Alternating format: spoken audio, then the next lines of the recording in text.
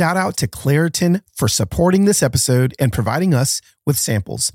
Every single spring, that first day that I walk outside and I see that yellow dust all over my truck, I'm like, that is Satan's dandruff. It destroys me. I legitimately can't go outside for longer than 3 minutes because my eyes get swollen, my eyes get puffy, my nose gets congested, and I just simply can't breathe. Luckily for those of us who live with the symptoms of allergies, we can live Claritin Clear with Claritin D.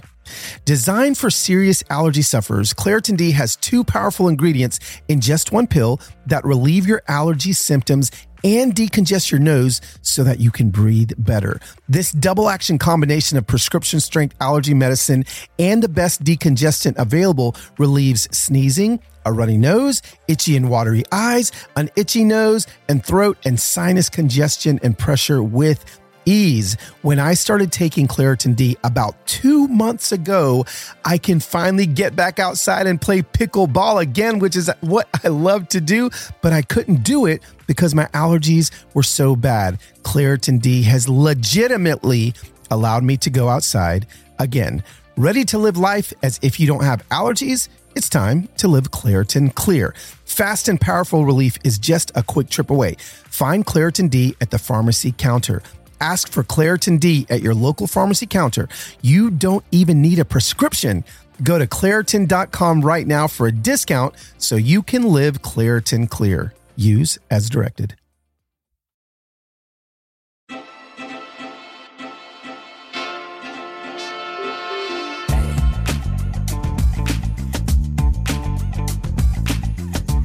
All right, guys. I can't believe you did it. You found your way here. Welcome to the very first episode ever of my brand new podcast, Human Hope, with your host, Carlos Enrique Whittaker Guzman Archibol Cabello, or you can call me Loswit or Los, whatever it is you call me. I don't care. I'm just glad that you are here to talk about hope. Oh my gosh. Are you not ready? Are you not desperate for some hope? Guys, we're going to have such a good time every single week. So let's just go, straight from Jump Street. Let's talk about how this thing is going to roll out, what is going to happen. What I need you to know is every single Thursday, there's going to be a brand new episode dropping here of the Human Hope podcast. I'm going to be talking to some friends. I'm going to be talking to some people that aren't friends. I'm going to be talking to myself. I'm going to be talking to my kids. I'm going to be talking to you. Like, there's no really rhyme or reason as to what these episodes are going to look like. I need you guys just to know. Honestly, it's kind of like my socials. Like, some days I talk about deep things. Some days I talk about light things. But at the end of the day, everything will be going through the funnel of hope. Because if there's one thing I know we all need on a daily basis, it's hope. It feels like everything's just so hopeless. But today's episode, I promise you, is just going to fuel you with so much hope. I am super excited to announce my guest. Most of you, if not all of you, know who she is already, and I'll do that in just a second. But before we even get into that conversation, I want to talk about something that I feel like a lot of us are dealing with. And I actually talked about this on my Instagram like 2 days ago. We are coming off the tail end of one of the most polarizing seasons ever. And, I would say like as a country, but the truth is, I ain't even just talking about a country, like as families, right? Like polarizing times as friends, polarizing times as siblings, as children, as parents, as grandchildren, as grandparents. We're walking on eggshells in so many conversations right now. We're walking on eggshells around so many people that we love and care for. And the reason why we're walking on eggshells is because maybe, just maybe, we've screwed up. Maybe we have come across way more, hindsight being 2020, way more aggressive than we ever would have wanted to. Like maybe our aggressiveness is the thing that we're thinking, man, like I don't know if they handled that in the way I wanted them to handle that. And so maybe you're actually saying that you've done something wrong. Maybe the way you've reacted in 2020 and 2021 to people that you've loved, you're realizing deserves an apology from you to them. Now, this is what I love about forgiveness and about apologizing is, we'll just talk about forgiveness for a second. Forgiveness isn't necessarily for the person you're forgiving, although it may free them in some way, shape, or form. What forgiveness actually does is free you from the chains. I ain't gonna stop preaching yet, but frees you from the chains of whatever it is you've been carrying against them, right? And so like forgiveness is so powerful because it frees us when we forgive somebody else. But I'm talking about, what if it's you that has offended somebody else? What if it's you? How in the world do you forgive? In the world do you ask for forgiveness? Now, I went down a little rabbit hole on my Insta story a few days ago, talking specifically about like Bachelor Nation and how we're seeing all of these apologies. In a matter of like 3 weeks, we've seen tons of apologies from tons of either people on The Bachelor, Chris Harrison, who's, the host of The Bachelor, contestants on The Bachelor, because they've said or done things that have offended other people. Now, what I want to sit with for just a second is the apology side, because when we apologize correctly, what that does is it accelerates healing in the relationship. And this is what I think we all need to do. I actually would love for you and me, and this is going to give you a little bit of hope, to find something that you need to apologize for. I don't care if this is a massive thing or if this is a tiny thing. There are things every single day that we can apologize for. And what I want you to do is to take that apology and run it through this filter that I actually saw. I'm going to pull it up on my laptop here. Somebody sent me in a DM. Actually, I'm not going to pull it up on my laptop. I'm going to pull it up on my phone. Somebody sent me in a DM how they teach their preschoolers to apologize. Now, remember, this is for preschoolers, but I feel like it is a great example for adults as well. What we normally do is we say, I'm sorry. I'm so sorry. I'm sorry. Will you forgive me? I'm sorry. And then we normally will wrap that up with like, because I promise I'm a good person. I promise that I didn't mean to do that. I promise that, and we defend ourselves. But instead of defending ourselves, what if we actually apologized and just did that, just apologize? A preschool teacher sent me, and she has this hanging up in her preschool classroom, at least when they were able to meet. Okay, so this is what the sign says that's in the classroom. I hurt my friend's feelings. I can apologize. And here are the steps. Ready? This is perfect. This is for preschoolers, but it's for us too. Number 1, I am sorry for blank. Friends, you can fill in the blank. 2, it's wrong because blank. Oh my gosh, wait a second. We now are actually not only just apologizing, but admitting it was wrong for a reason. Very important. Number 3, next time I will blank. Because there will be another time that we're presented with an opportunity to lose our freaking minds. And as the preschoolers learn, just take a step back and remember what number 3 is. And then number 4, is there anything I can do? And actually, I would take that a step further and convince yourself that there is something you can do. And so to do it, that's going to be the action behind your intention. Just a little apology 101 from a preschool teacher that I feel like all of us can use to accelerate the healings that that definitely we have messed up on and we screwed up on. Listen, I used this last night with my wife. Like I had to apologize to her for something. And I know that today you guys can use that as well when you apologize to somebody else. So again, really quickly, really simply, what is it that you do? You apologize. You say you're sorry for whatever it is. You say why it was wrong. Then you tell them next time what you're going to do instead of that. And then you ask them what you can do, or you just do something for them. That's it. So here's a little homework before our hope-filled guest comes in. The homework is, what is something you can apologize for? Find it and then do it. All right, guys.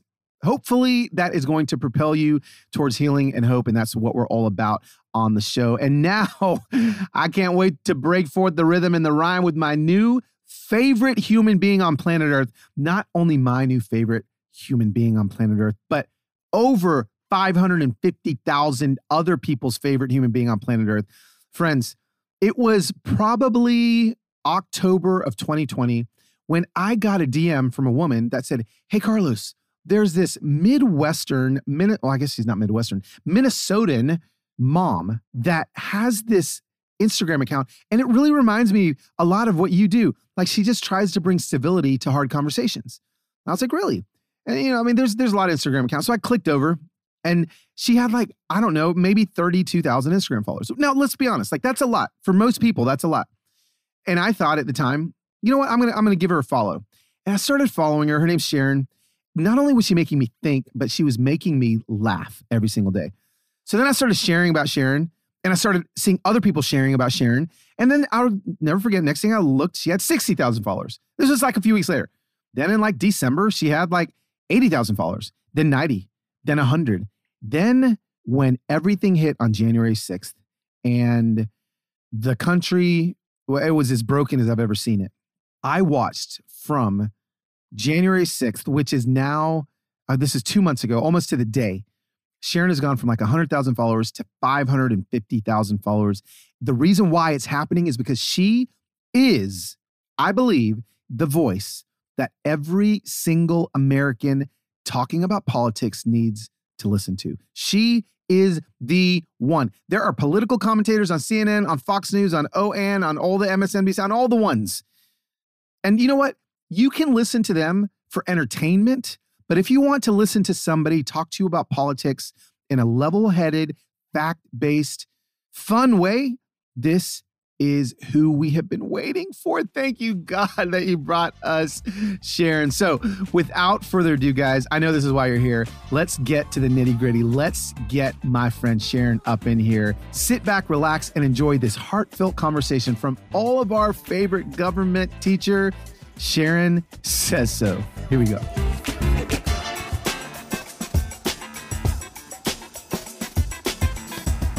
Guys, I don't even know how to start this thing because this is the first one. So like, I may have like a shtick that I say later, like, hey, welcome to Human Hope with Carlos. Like, I don't know. Sharon actually asked me like, what are we going to talk about? And I was like, I have no idea because like, you're the first one. And you know, Sharon, I know like, listen, not everybody knows who you are, but most everybody knows who you are. At least that follows me because I talk about you a lot. Welcome to the show, Sharon McMahon. Sharon, why don't you introduce yourselves to everybody that is listening to Human Hope? Thank you for having me. Thanks for inviting me. Honored to be your first, yes. Even though we have absolutely no topic. I'm happy to just chit chat. Actually, that's going. I'm actually a former government and law teacher, and I have an Instagram account in which I share like nonpartisan government information. Yeah. You know, it has a little bit of like animals mixed in there, yeah.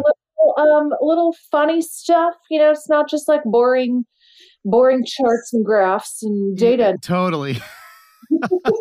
You know, it's funny. People, when they talk about my account, they're like, yeah, the guy like talks about like Black Lives Matter, racial reconciliation, and also like the robins in his front yard as I like document their journey in the spring. Like, I feel like people need a little bit of both when it comes to like the heavy hitting stuff. Yeah. I mean, it also gives them something to connect with you on, you know, like, oh, you know what? I love birds too. Yeah. It's really cool. You know what I mean? Like, it just gives them a chance to connect with you. Yeah, no, I love it. So just so everybody knows, like, I came across your account and I was trying to go back in my archives of my DM history or whatever, but it was like in November, like late November, somebody that follows, maybe a mutual person that you and I follow, Layla Palmer, said, hey, there's this mom in Minnesota. I don't know. Are you in Minnesota? Is that right? Yeah. There's this mom in Minnesota. And gosh, like the way you say things and the way she says things, you're both just so like loving with every side of whatever issue. Not enough people are paying attention to her. So like I logged on, I was like, wow. Like, of course, like I went all in from like Jump Street and I'm like, okay, I am your new marketing agent. I am your new, you know, the one that is telling, you know, the planet about Sharon. But I knew the second I saw you, I knew that you needed to end up where you are today. And actually on January 7th, and this is actually kind of fun. January 7th, I took a screen capture today. On January 7th, I said, Sharon Says So is literally the greatest gift to us during the season of politics. A zero bias truth teller who teaches me daily. She will have 500,000 followers by June. Mark my words, a gift. I said by June. Now, I need to apologize because it's not even the end of February yet. It's actually almost a month and a week since I wrote that. And serendipitously, I look at your account and you're at 497,000. So what I'm hoping is while we're recording this podcast, it rolls over to 500,000. It's been fun. So before we get into like, you know, government, and I got some governmental questions for you. Can you say governmental? Is that even a word? That's a word. Yeah. That's a word. Talk to us about Sharon in November, Sharon right now, and just the ride that you've been on, because it has been a ride. I mean, you can't say it hasn't been a ride. So it's been a ride. Tell us about the fun that you've had and maybe sometimes the not so fun. I started just, like in October, just started posting some little, explainer videos about things like, here's how the Electoral College works. Yeah. And, I am a professional photographer and have always just posted stuff about my photography on my Instagram page. And, but as a government teacher, I started noticing all of these, like what is happening? That's not real. I don't know where did that even come from? Like that is not a thing. Where'd you get that information? That is not what the Constitution says. So I just started noticing the proliferation of that on social media, as everybody has. And because I have spent most of my adult life studying government, it was easy for me to just like make a couple little short videos about like this, that, and the other thing. So, I don't know, maybe within a couple weeks, I started getting phone calls from like radio stations and, newspapers and things like that. It's a great example of when, like you get mentioned in the right places. Yep. You have accounts that are bigger than yours saying like, hey, this account's really interesting to me. The viral growth can happen. And, before I've been on Instagram for 10 years and grew to, whatever, like 14,000 followers, you know what I mean? And then it's almost like everything just kind of clicks into place. You know what I mean? With like the right content at the right time with the right person and the right audiences, you can see this like huge growth trajectory. Anyway, it has been a very interesting journey over the last couple of months. Very interesting. What an interesting time in our country. I would say it's almost all good. Sure. Almost all good.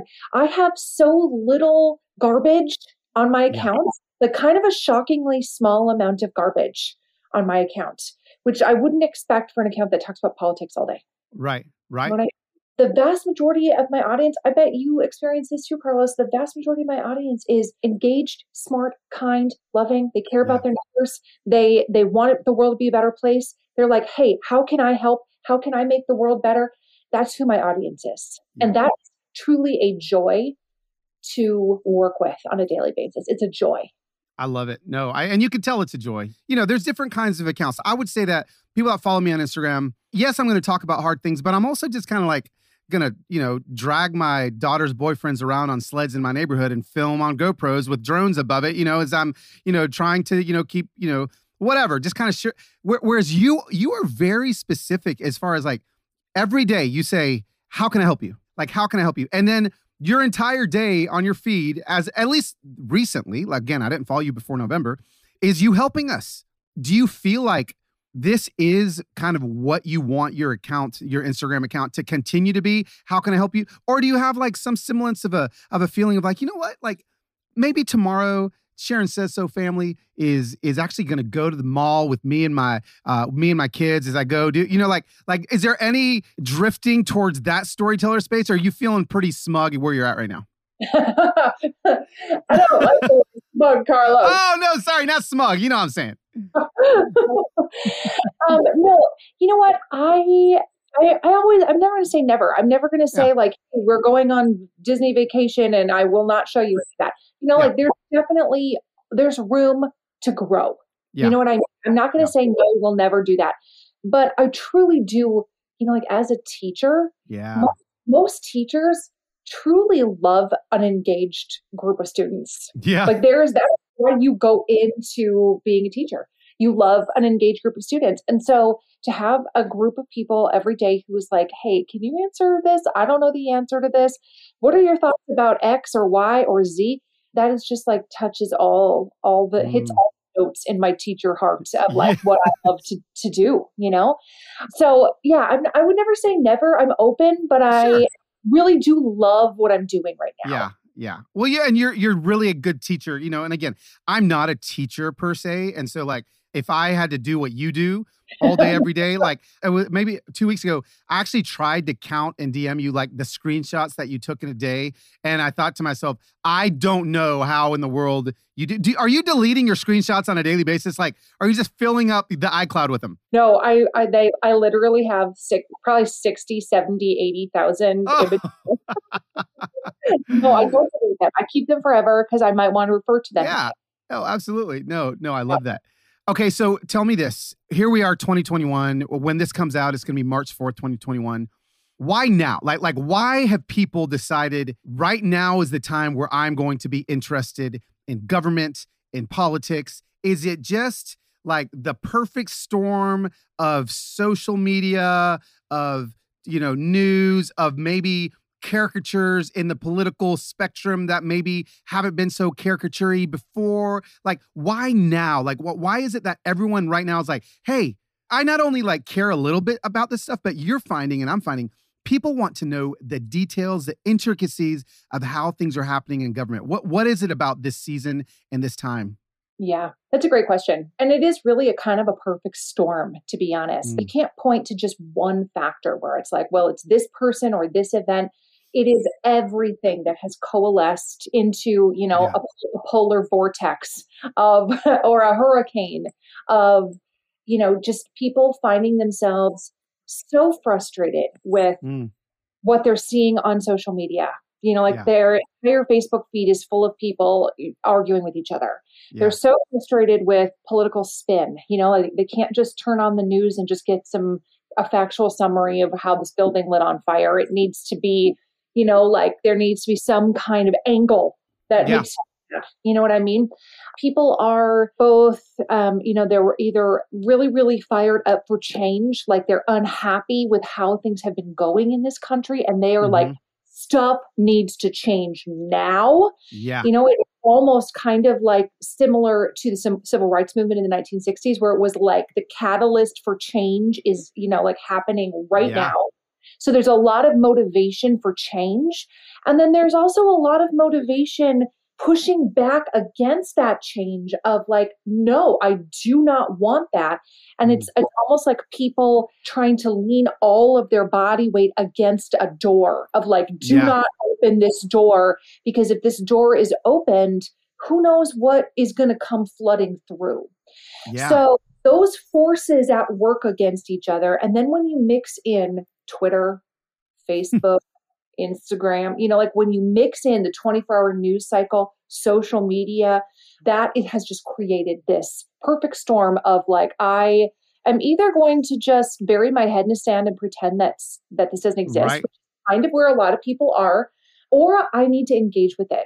And I want to try to engage with it. And my audience wants to engage with it in a healthy, respectful, productive manner. My account will never be Twitter. It's never to be, screw you, buddy. You know what I mean? Hold on, wait. I love that. I love that. Like the cut down that Sharon decided to use right now was "screw you, buddy." Like, that's like the most like Minnesotan, like just kind-hearted, rip that I've ever heard. That was what came to mind. Okay. Screw you, buddy. Screw you, buddy. No, I love it. No, yeah, you're right. That's not what your account is ever, what it's ever going to be. No. And so that's, people who want to engage and learn and have that kind of like respectful discussion. That's who comes to my account. Yeah. Yeah. Hey there, I'm Dr. Maya Shankar, and I'm a scientist who studies human behavior. Many of us have experienced a moment in our lives that changes everything, that instantly divides our life into a before and an after. On my podcast, A Slight Change of Plans, I talk to people about navigating these moments. Their stories are full of candor and hard-won wisdom. And you'll hear from scientists who teach us how we can be more resilient in the face of change. Listen on the iHeartRadio app, Apple Podcasts, or wherever you get your podcasts. That is who comments on your account. I have found that, as I try to navigate, I've got primarily, if I look at just my demographics on Instagram, it's like 81% female from 25 to 45. They all live kind of in middle America. And honestly, a lot of them are conservative, white suburban moms. And when I started talking about and trying to educate on Black Lives Matter and a lot of racial reconciliation things, I was scared. Like, I was nervous. I was like, are they going to want to stick around for this conversation? And unbeknownst to me, they not only stuck around, but they started telling their friends. And then, I became a safe place. And I feel like you are a safe place for people to ask questions that they may feel are silly questions. You answer a lot of the questions over and over and over again. But, you're a nice, patient teacher. As you've seen your profile grow on social media, I know you say it's been 99%, like so great, so kind. But how is it that you do handle maybe some people that are like coming at you publicly to attack you? Because you're also human, okay? Like we all know it's like Sharon says so is like, I mean, she's God's gift to like, peace and patience and all these things, but you're also human. I'm sure you want to lash out. How do you handle it when the trolls come? Yeah, that's a great question. We've talked about this before too. Like, what are you supposed to do when somebody comes for you guns blazing and you're like, I'm just a person trying to answer government questions. I'm the wrong target. Right. Like, I ain't here for that. So yeah, it is hard to to navigate that of like, what am I supposed to be doing? Yeah. And a big part that I have just decided to go with is the first thing I'm going to do is walk away. If I feel like I want to engage in that conversation, I will come back later. Yeah. When that gut feeling of like, has died down, because I don't think our best conversations happen from places of anger. Yeah. And as a human, I am subject to that, especially when somebody's insulting me. Yeah. So I try to walk away. My goal is always, and I do this so imperfectly, but it's a practice that I think is useful for a lot of people, is to try to listen to understand where they're coming from. And it's not possible with every single person. Some people truly are trolls. They truly are. They're not there to have a real conversation. They're just there because it's funny to them to post, skank on your Instagram and leave. You know what I mean? It's not worth it to engage. But the idea of listening to understand is something that I feel like is missing in so much of political discourse in this country of, I'm not hearing things I like, and so you're wrong, and we're done talking.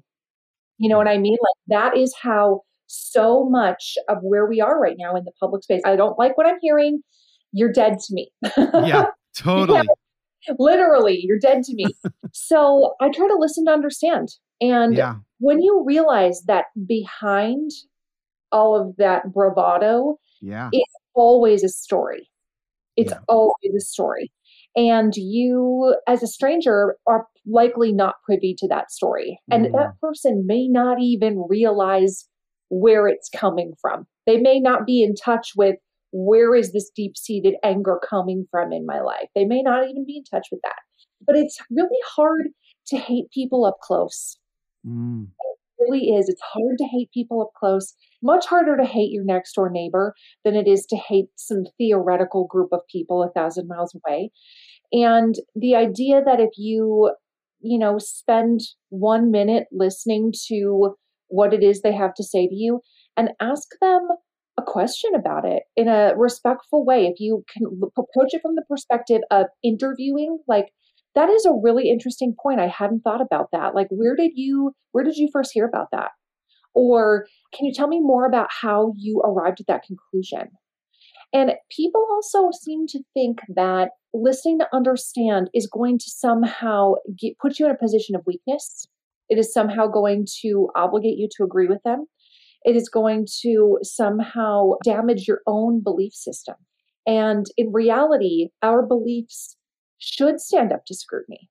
They should stand up to, having a conversation about those beliefs. Our beliefs should withstand that storm of inquiry. So, like I said, I do this very imperfectly. I am not coming from a position of high horse, but that would be my ideal way to handle it. Yeah, I love that. We have talked about that a couple times. And I know for me, what you just said about, you have a really hard time hating somebody when they're up close. Yep. So whenever people do come at me online, I think it takes them aback because I always shoot them a video. I think I may have even told you this at one point. Yes. I make a video of my face, 1 inch from my screen. And I'm like, hey, I wanted you to hear it from me. I wanted you to see my eyes. We're actually probably going for the same thing here. And inevitably, 9 times out of 10, it just squashes whatever heightened emotion is there, because you're right. When somebody is a human right in front of you, there is a little bit more hope when you see eye to eye, and I'm not saying eye to eye on an issue. I'm just saying eye to freaking eye, right? Just that close. I think that's something that more and more of us have to get to. You talk a lot about how media will really focus on the extremes, the left extreme, the right extreme, but most people are sitting somewhere towards the middle. Talk a little bit about how, maybe we're being tricked a little bit as to what the majority of America is thinking, when the truth is most of America is probably thinking a lot more similarly than we think they are. Yeah. Well, okay, so think about a news story. Yeah. What's being reported in the news, politically and otherwise, are unusual things. That is what makes it newsworthy, right? It is not newsworthy to say Carlos ate popcorn on the couch with his wife. Right. Like, that's not newsworthy. Do you know what I mean? Totally. What we're doing actually is very common. It's what a lot of people do. There's nothing unusual about it. People sit on the couch and eat snacks every day, all day long, right? Yep. So you actually, that activity represents what most people are doing. But what is going to make the news is the dude riding a unicycle across a wire over the Grand Canyon. Because we're not doing that. Because we're not doing that. That's newsworthy. You're like, what now? Say what? Like, that is weird. Right. That is so true in the political space as well. Like, the average person who's like, can we just get like some nice schools, and can we just be like safe and pay like a normal, reasonable amount of taxes? And can we just like not light our cities on fire? And can we just not have people dead in the streets? Like, is that too much to ask? You know what I mean? Right. That is where the vast majority of Americans are, but that is not newsworthy. Right. What's newsworthy are the people on the fringe extremes. Yeah. And that's what makes it an interesting story to watch, right? Because it's like, why are we obsessed with podcasts about serial killers? There's so few of us are serial killers, right? Like, we don't relate to it. We're like, what? He killed 17 people? You know what I mean? Totally. And so what makes it newsworthy is that it's extreme. And so we then are led to believe, because this is then reinforced over and over and over and over and over, that this is what all Republicans think, or this is what all Democrats think. When in reality, we kind of all want very similar things, and we just have different viewpoints of how to get there. Yeah. Gosh. The end goals are super similar. Like, we want peace and freedom, and we want safety and health and happiness. Like, we have similar goals, and we just have slightly different definitions of like, how do we get to the most freedom? How do we get how do we get to peace? How do we get to safety? And what is a good amount of safety versus a good amount of freedom? You know what I mean? Like, these are very nuanced conversations versus these extraordinary black and white, like, some people, like, it's either communist China or anarchy. Right. You know what I mean? Like, people think those are our only options. Yeah. Yeah. And that's not truth. The truth. It's so not the truth. So not the truth. Oh, I love that. No, that's so good. No, I appreciate that. The nuance, you actually talked about, was the word compromise maybe a couple weeks ago? And it feels like such a 4-letter word. It's like, well, wait a second. Like, I can't compromise, when the truth is that's actually the only way, right? Lean into that a little bit, because I feel like that's really important for people to hear, that compromise isn't negative, that this isn't a negative thing. It could actually move us forward. As a society, as the American public, we have come to believe that everything is a hill that we must die on. Everything is, if we compromise on this, we are corrupt and we have no moral character, and it's morally wrong to pay this amount in taxes versus that amount in taxes. We have come to believe that everything is a hill we must die on. And in reality, that mentality has gotten us to this place of complete quagmire, of complete just inaction. We can't do anything. We can't get anything done. Both parties, both sides are very much stuck in this idea of like, it's my way or nothing. It's my way or nothing. It's my way or nothing. Well, fine, then it's nothing. Fine, it's nothing. Like, we are like, never mind, it's nothing. And when in reality, if we were willing to make a small amount of compromise and then another Yeah. small amount of compromise, we would actually find ourselves much, much farther down the road in 5 years than we would if we just are saying, never mind, it's nothing all day long, waiting for Yeah. the things to be perfectly in alignment. This is true in relationships. Like even a relationship with your kids or spouse. How well does all or nothing work for people on a daily basis? Absolutely. Absolutely not well at all. Yeah. You know what I mean? It actually doesn't work well at all. And, I see at the root of all of this is pride.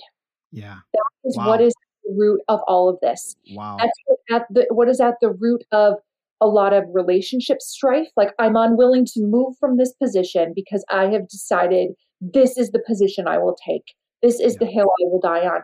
And in reality, the vast majority of the time, unless we're talking about truly a matter of conscience, like, no, actually, I'm not willing to murder. You know what I mean? Like, there are some moral imperatives here, not willing to murder, to compromise. But what is underneath that is pride. And that if I give an inch, I will lose my pride. And that willingness to cling to pride is often people's downfall in their personal relationships. And we are seeing the fruit of that in our current political system, the downfall of that bitter fruit of pride that has been planted. Listen, I want to start shouting amen because listen, I preach sometimes in church and you may have been accidentally preaching right there, but there's people throwing their shoes at the stage right now at Sharon because that was a word. That was so good. It is so true. I tell people all the time, like, I love my wife. I love my marriage. But guess what? I don't agree with 100% of everything that she does. And she doesn't agree with 100% of everything that so guess what we have to do? We have to compromise in order to move forward. So why in the world, if I can't get 100% in my marriage, how in the world do you ever expect me to get 100%, in a political space or, whatever it may be, society and culture? It's just so good. That's just such a good needed word. Cause it really does. It leans into, our relationships at home. I think, when I think about my teenagers, I've got 3 teenagers. I think, how old are your kids? I have 3 teenagers as well and an 8-year-old. Okay. So you've got 3 teenagers and an 8-year-old, and I am constantly compromising, like all day long. Like it's just 100%. Totally. And most of the time it's you being like, fine, I will drive you to that thing. Yeah. Fine. Totally. You know what I mean? Like, if you will just stop arguing, sure. Yeah, you can stay at 10:30. Okay. Yes. Totally. No, it's so good. Tell me this. Speaking of family, I do share a lot about my family, and I know probably some people are like, hey, I'd love to know a little bit about the behind the scenes. I want them to peek behind the scenes a little bit of the teacher on Instagram. But tell us a little bit about your relationship with your kids, and like, are you the fun parent? Is your husband the fun parent? Are you the rule? Like what's that kind of look like back there? I'm definitely, like my husband Chris is the chill one. Who's like, okay, cool. I'll see you later. And I am the more, like rule enforcer, but also who is more willing to be silly and do funny things. Yeah. He's just more like laid back and like, chill about things. Yes. So yes, we have a son who's in college now, and it's been really fun to sort of develop more of that kind of like adult relationship with him where he just calls and texts and like wants to talk to me. Right. And it's just fun to see him like becoming an adult. Yeah. And, he's really into investing in the stock market and he posts screenshots of his portfolio and he'll call me when he gets some kind of win and, yes, on this and that. And I made this amount of money today.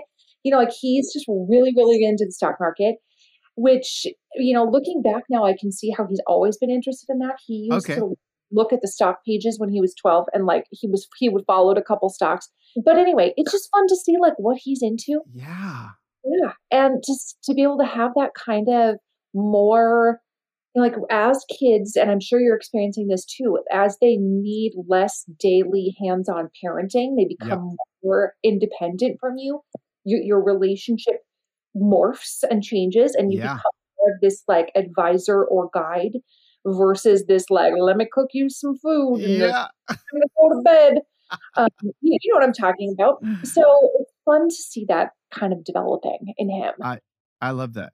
No, same thing. I've got an 18-year-old in college as well. I've got a 17-year-old who's a junior and then a 14-year-old. And it is, I try to tell parents all the time because, they'll send messages like, oh my gosh, time moves so fast. But I'm like enjoying every season. I think as a parent, like if you go into a stage where you're like, oh, this is going to be miserable, they're teenagers. No, like sure, it comes with its own bumps and bruises. But I don't know about you, but I'm loving the teenage phase of parenting my kids.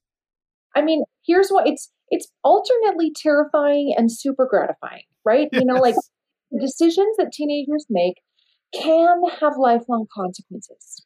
Absolutely. Unlike the 2-year-old whose decision to have a tantrum about a sippy cup is of no lasting consequence. Right. Teenagers are capable of making disastrous decisions. Absolutely. And that's part of what is terrifying, like when you send them off in a car and you are like, dear Lord, I might need an entire bottle of wine or some Xanax or something. Yeah, or both. Or to be checked into a facility or something. Whatever, maybe. Yes, but it is so fun to see them becoming their own person. It's fun to have that really interesting, in-depth conversations about important topics and not just constantly be telling them like, don't do that, do this, don't do that, do this. Where's your homework? Where's that? It's fun to see them have opinions about things and to be able to have real conversations. I enjoy it a lot. Absolutely. What tell me this. What do your teenagers feel about their mom's sudden rise in Instagramness? Like are they, tell me what they're feeling. I know there's feelings, so I need to know what they are. Nothing will keep you humble. Speaking of pride, right. Nothing will keep you humble like adolescent children. Where you're like, guess what? I'm going to be at CNN tomorrow. And they're like, huh? Oh, that's cool. Like, oh, really? Okay. Like it's literally like my popularity on Instagram is alternately cringy of like, why are you doing it? Yeah, sure. That makes sense. Why? And also like, just kind of like, I don't even watch your stories. It's not even interesting. You know what I mean? Like, I do. My college age son is slightly more tolerant of me. Okay. But he told me that he taps through all of my stories each day to see if there are any pictures of our dogs. Oh, so good. That's what he's looking for. Like, are there any dog pictures? Yeah. No? Okay, cool. I love that.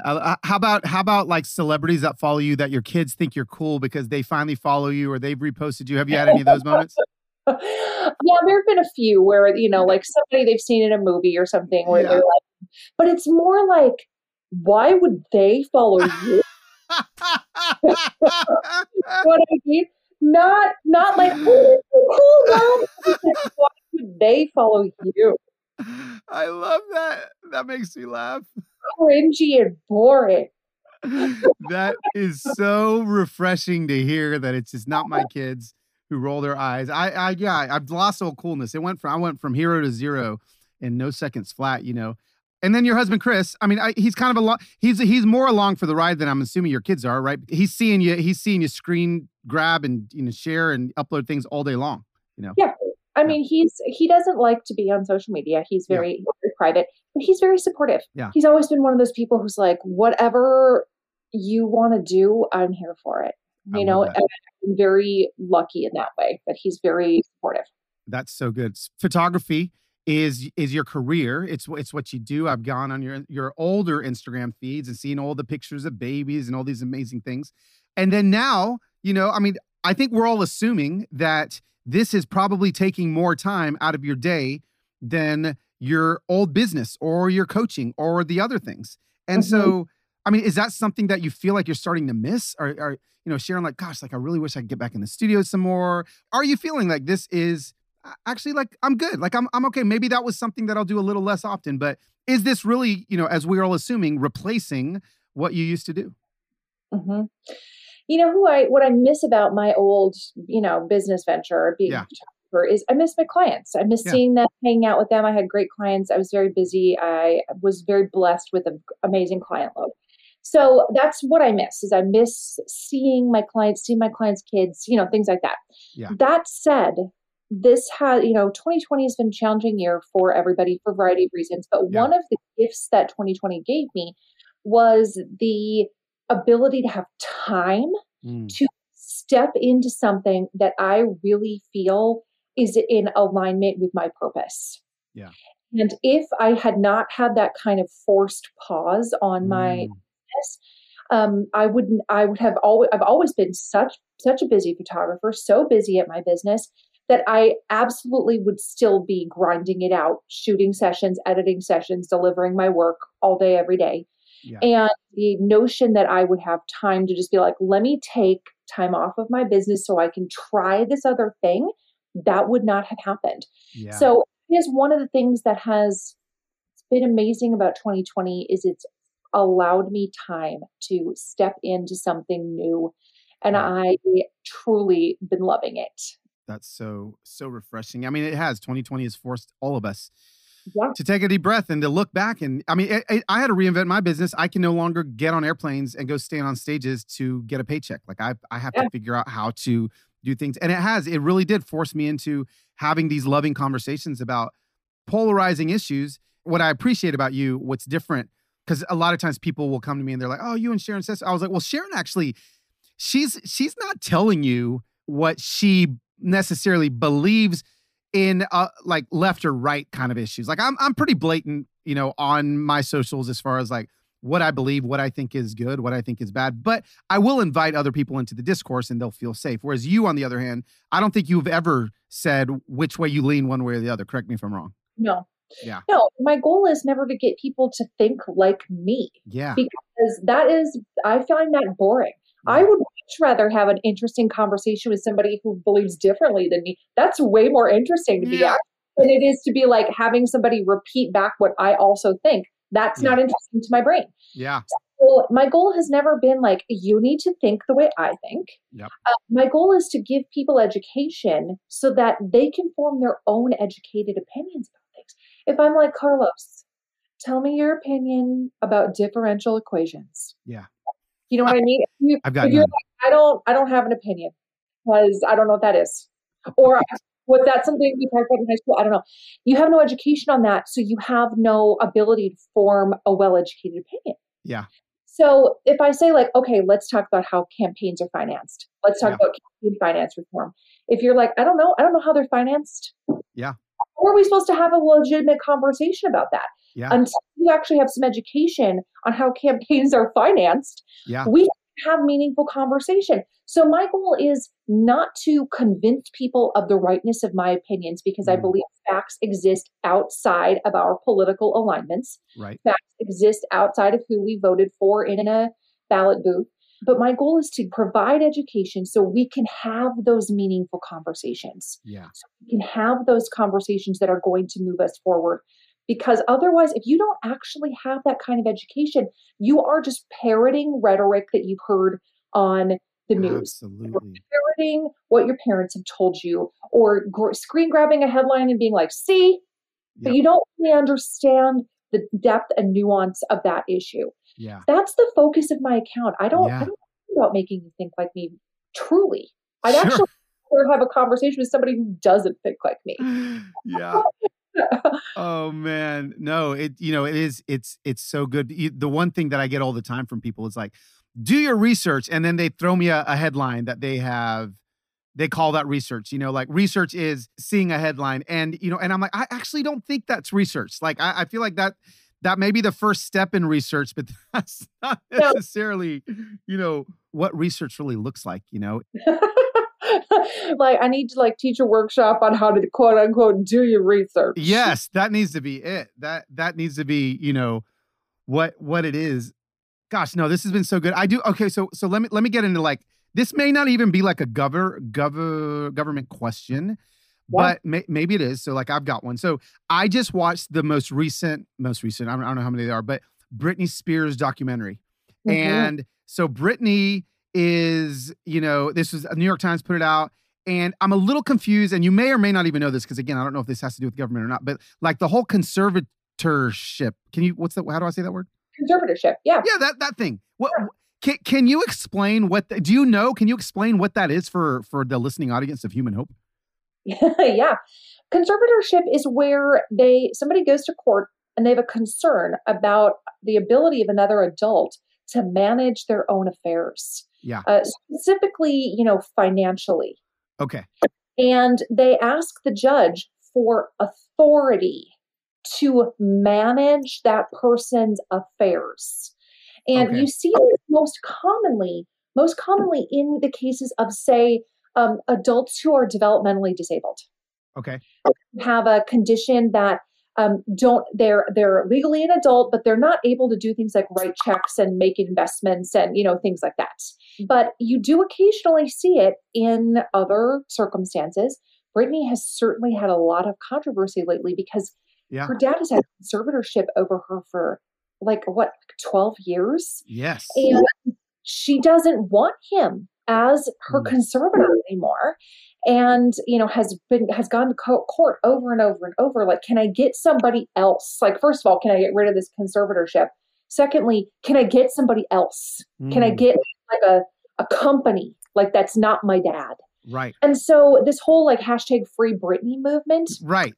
Very interesting because there's a lot of speculation that she is being mistreated by this situation that she, I've read, and again, obviously I can't independently verify this. So this is just these articles that I've read, that she has to account for every dollar that she has ever spent, including like going to the Sonic drive-through.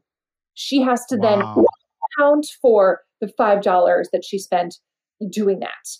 When she's an adult, and frankly, there are a lot of adults that are a lot worse off than right. So true.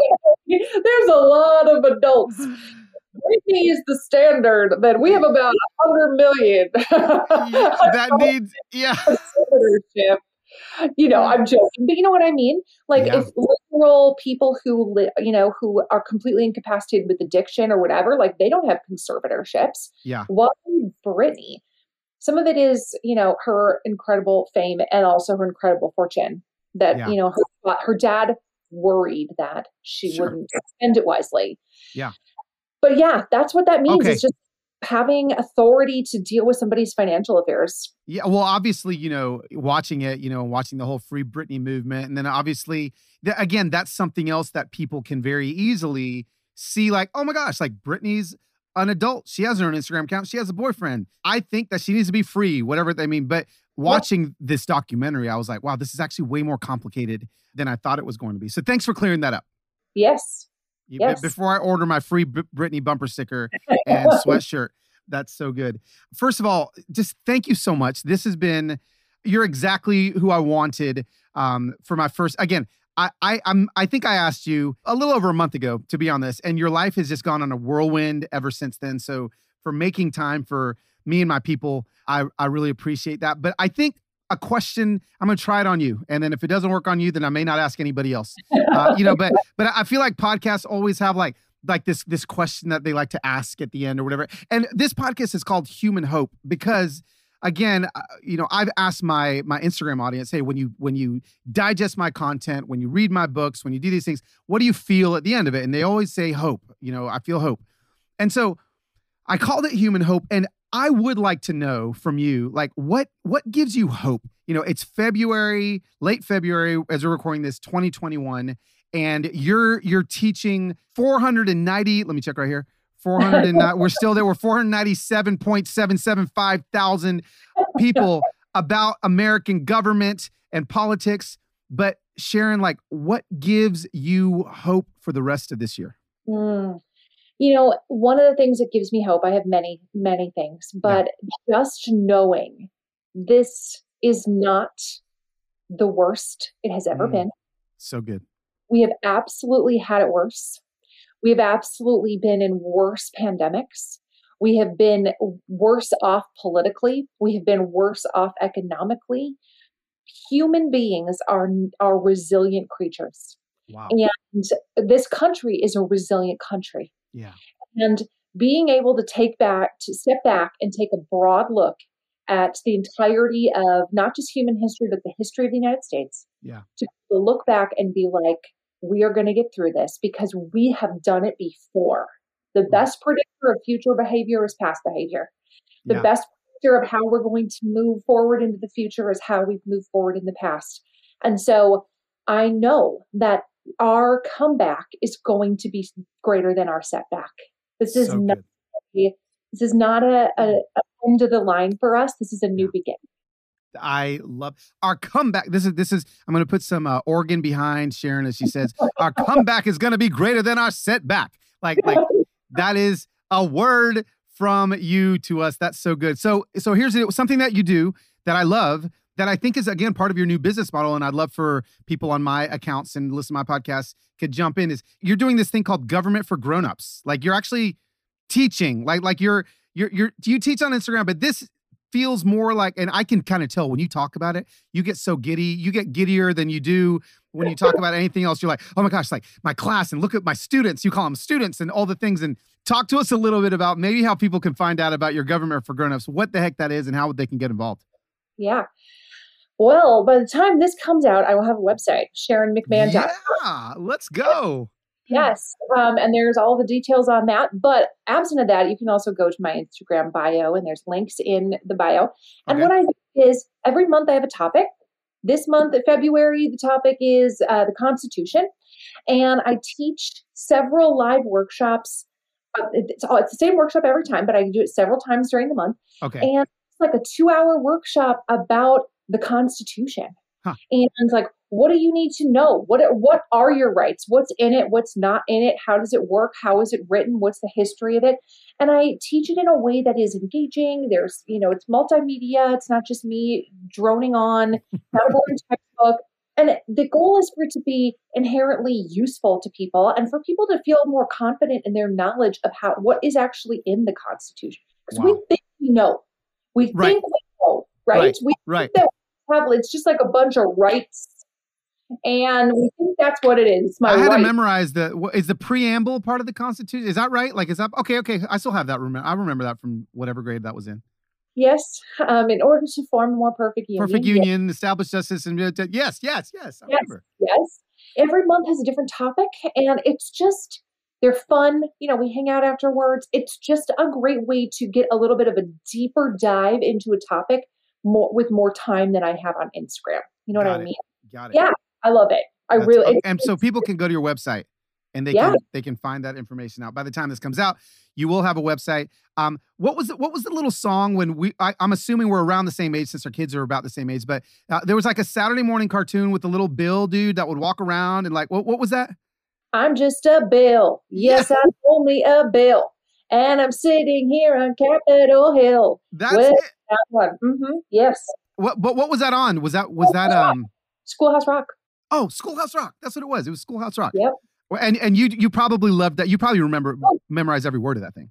Oh, absolutely. I mean, as a government teacher, I showed it every ad nauseum. Right? That's seen that video 350,000 times. Yes. I love that. No, I love that. Gosh, we're running out of time. But when you're teaching these government classes and people like me are watching it, I need to know, it's not going to embarrass me, but I need to know at what level of grade school are you teaching these adults? No, here's the thing. I like to try to make sure that everybody can leave class feeling like really learned something. Yeah. So it's not a class for first graders. Sure.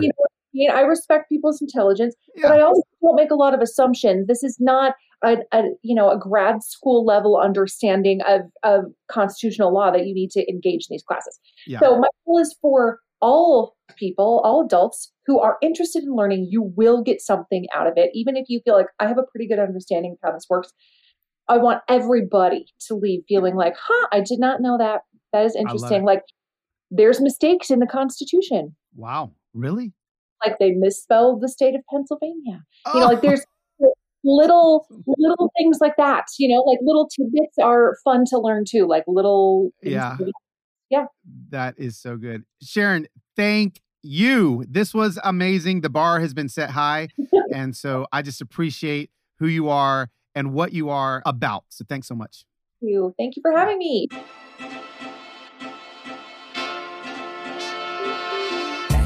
What did I say? Oh, that was so good. Thank you, Sharon. Friends, if you guys wouldn't mind, head over to Instagram at Sharon Says So and let her know that you enjoyed her interview, that you were filled with hope infused into your ethos because of what she had to say. We need more of Sharon in our lives. She is what I like to call a hope dealer. And hopefully you guys as well will become hope dealers the more we hang out together. This is it, guys. This is the thing. We're going to be doing this every single week. I'll be back next Thursday as well. But I want to tell you guys something that you may not know about the podcast as well. I'm not just like solo on this journey. No, I'm actually I'm a part of my dear friend Annie F. Downs podcast network, which is called the That Sounds Fun Network. And the reason why I was like so about joining her network is A, she's a friend and I trust her with everything inside of my heart.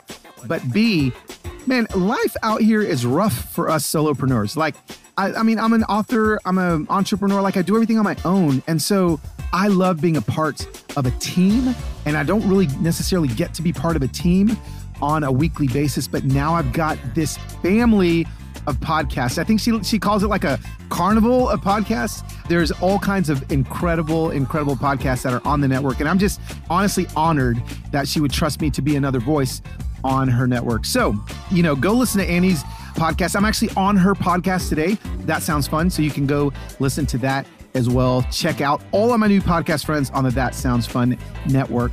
And yeah, that's it. So what do you need to do? I think this is what I'm supposed to tell you to do. This is what you're supposed to do at the end. Please subscribe. Like, that's like the biggest thing. Like, subscribe. Can you guys please, like right now, if you're hearing my voice, just hit the little subscribe button. What that does is it makes sure you don't miss an episode of mine. But also, if you could rate and review, do all the things that will help elevate this in the search engines when it comes to people looking for podcasts about hope. Your reviews and your ratings really help. If you think it's a 5-star review, please put 5 stars. If you think it's a 1-star review, please put 5 stars. You get it, okay? You know what I'm saying. And that is it, friends. This is going to be a fun journey. We got more to come, but I just want to say I'm honored and grateful that you would trust me with a little bit of hope in your life.